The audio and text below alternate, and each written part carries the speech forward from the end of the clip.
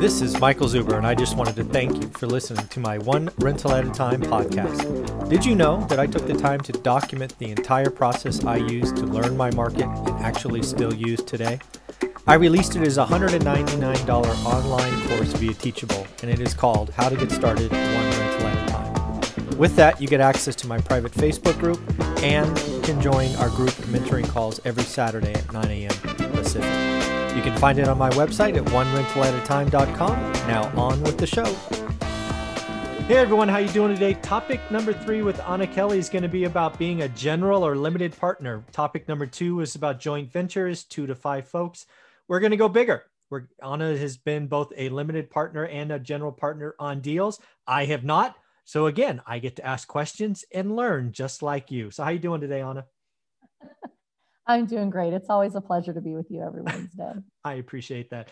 So syndications sounds scary, sounds complicated.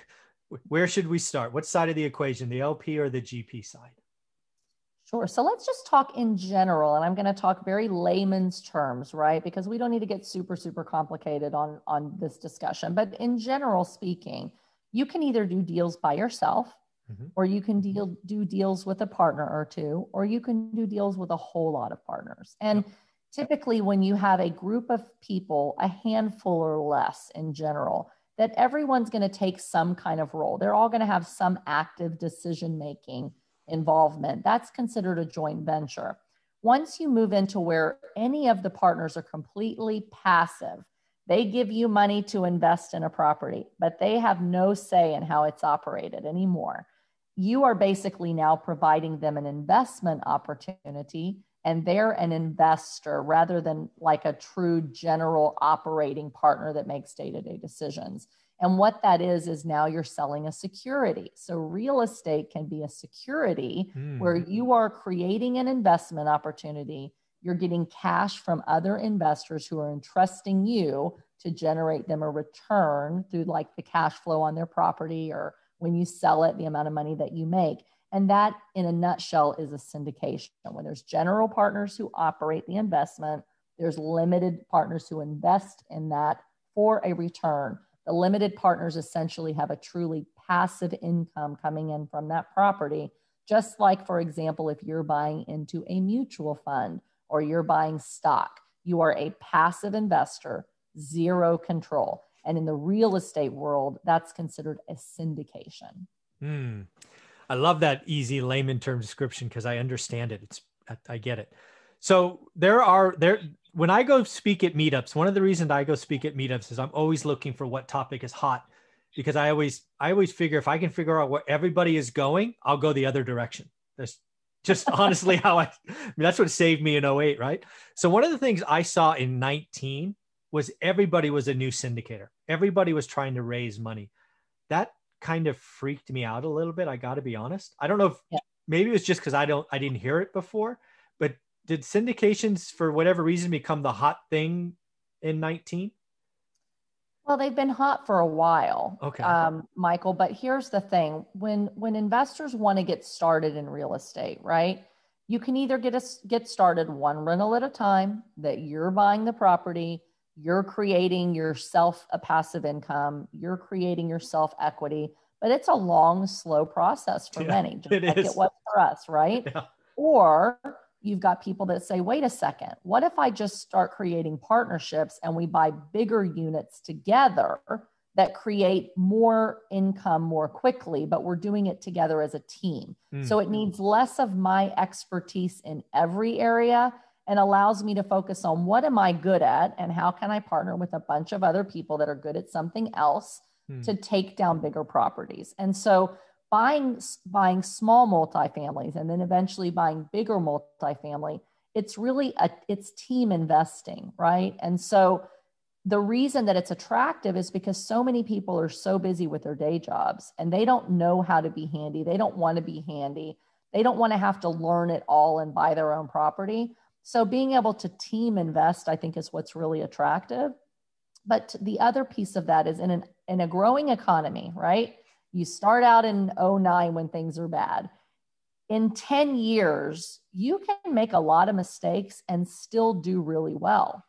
Why is that? Because if rents are going up across the country and values of properties are going up across the country, and you can make, 80% good decisions and 20% don't work out the way you want, you still can create a lot of money. And so at the end of 2018, in 2019, the economy seemed to just be going gangbusters, up, up, up, up, up. So people are like, hey, it's a no lose. Let's jump in. We don't have to have a huge learning curve. We'll partner with other people that do, and we'll create a syndication, right? And so it's a way to potentially make bigger chunks of money up front, bigger chunks of money on the cash flow and on the back end without as much knowledge and as much responsibility as it is to do one property and be the expert in all of it. And I think that's why it became popular, especially in the later couple of years. I think you're being too nice. Again, maybe it was a West Coast thing. Maybe it was just a California thing. We're just greedy bastards out here, maybe. But what I saw people doing, and again, it was under 100, but more than 50. They thought it was the easy button. Well, true. And it's running multifamily properties is not easy. Yes. And that's why we do this show, Michael, because if you just follow the events and you go to an event and you're told it's easier to find them, it's easier to fund them, it's easier to run them, then you're putting yourself in a position to be naive and underestimate the level of risk that's involved for both you and your investors. But everything is sold as easy. Otherwise, you couldn't sell events. You couldn't sell your courses. You couldn't sell your coaching. You couldn't sell your mastermind. Yeah. But again, you don't throw the baby out with the bathwater, right? So it's like, I started with small multifamily and I wanted to keep doing more. The reason I like syndication is because I can take what I'm already really good at and buy bigger deals and help my investors. But if you're starting out brand new, you have no business taking investors' money on multi-million-dollar deals. Thank you. When you don't know how to manage the day-to-day operations and the risk and all of those things. So it's a high-risk game for people to jump in totally green and think I'm going straight to large multifamily. Well, I saw many of those presentations. Again, California, Silicon Valley, .com money. We got a lot of stock money here. People would come in from out of town. And I'd ask them, or I'd be in the room. They have no experience. They've never even had a single family home. Then the other one that scared the bejesus out of me is maybe they had some experience in California, just picking on that, but they were going to suddenly be buying in Ohio or Alabama. And I'm like, well, who are your boots on the ground? Oh, we'll figure it out. I'm like, so you're going to figure it out? Are you kidding me? What are you doing? Yeah. It's just crazy. Yeah. And there is a lot of that. And that's the scary thing. I started out when I worked at AIG, I worked with hedge funds. We put together essentially syndications, investment syndications, right? Through a hedge fund, and an apartment is just another type of investment syndication, right?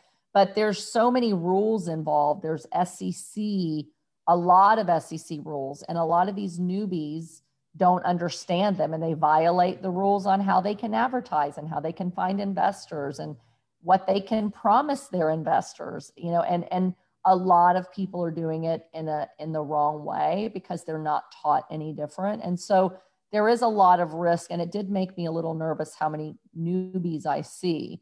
But at the same time, the model itself can be very, very stable and lucrative if you know what you're doing, you know where you're buying, and you have partners who have experience. So I would never, you and I both coach people. Mm-hmm. I do not coach people to go out and buy a huge apartment building and just find investors and figure it out. I tell them, start small to make your big financial errors on a small property on your own. Yeah. And then you learn from those and you create wisdom. Or if you really want to syndicate, find what you're really good at, and that's the role you're going to play. And then you partner with, for a small percentage of ownership initially, right? Mm-hmm. You partner with very experienced operators who are boots on the ground in the market that you want to be in. And so you get your feet wet learning from them. And then you're not bringing investors into your experiment, right? You're bringing investors into a team who has experience, who you know you can trust to produce a return for your investor and to teach you how to do it right. And that's really important. Yeah, one of the things that I know I'll be doing in the future, just to kind of tie out these last two conversations, is I do expect at some point in the next 10 to 20 years, we'll have another hiccup in the market. Again, I'm going to probably stay in the same market I am. I'm just lazy that way. But I'm going to see another opportunity to buy a lot of stuff, and I'm going to leverage JVs and syndications for the right opportunity. So all of these conversations have really helped me, and I'll be leaning on you in the future, I'm sure.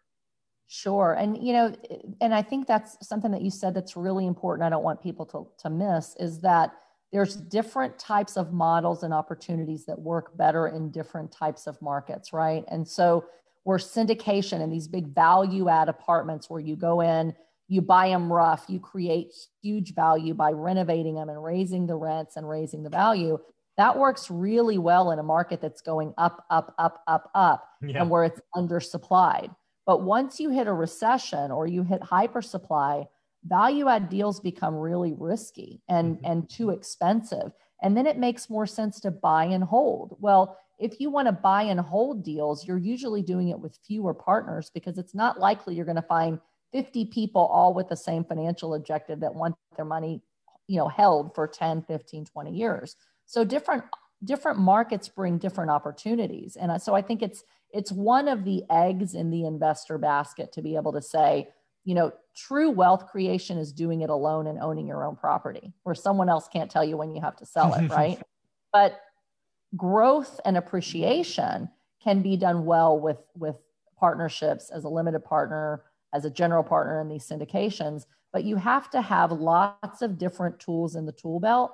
And I have properties that I still buy by myself. I have properties that if they're too big for me to take down, I'm looking for a joint venture partner. I have properties where they're huge and I need lots of investors. And then I have other times, Michael, when we talk about a limited partner, where I don't want to be the general partner and actively involved in everything, right? Because I value my time. The reason we do this is because we want time freedom, right? So we can't be the general partner on everything. So there's times when I have investing dollars that I want to invest with someone else, let them do the work. And I'm investing as a completely passive limited partner, and I'm just investing in apartments instead of stock. And so there's different times that you're going to want to be in a different place as either the general partner, the sole partner, or the limited partner. And you just need to look at what's the economy giving you, what are your financial goals, what opportunities are there, and then how are you going to take down that opportunity to meet your financial goals? I always love these conversations because it just reminds me that I need to add more tools to my toolbox, right? I have been that first buyer, right? It's just Olivia and I, and we just did what we could and we ignored what we couldn't. And that was, probably a mistake. We could have probably taken down much bigger opportunities back in 2010 if we had just thought just a little bit different. So I appreciate this conversation. Anna, you have a wonderful week. You too. Thank you so much, Michael. You got it.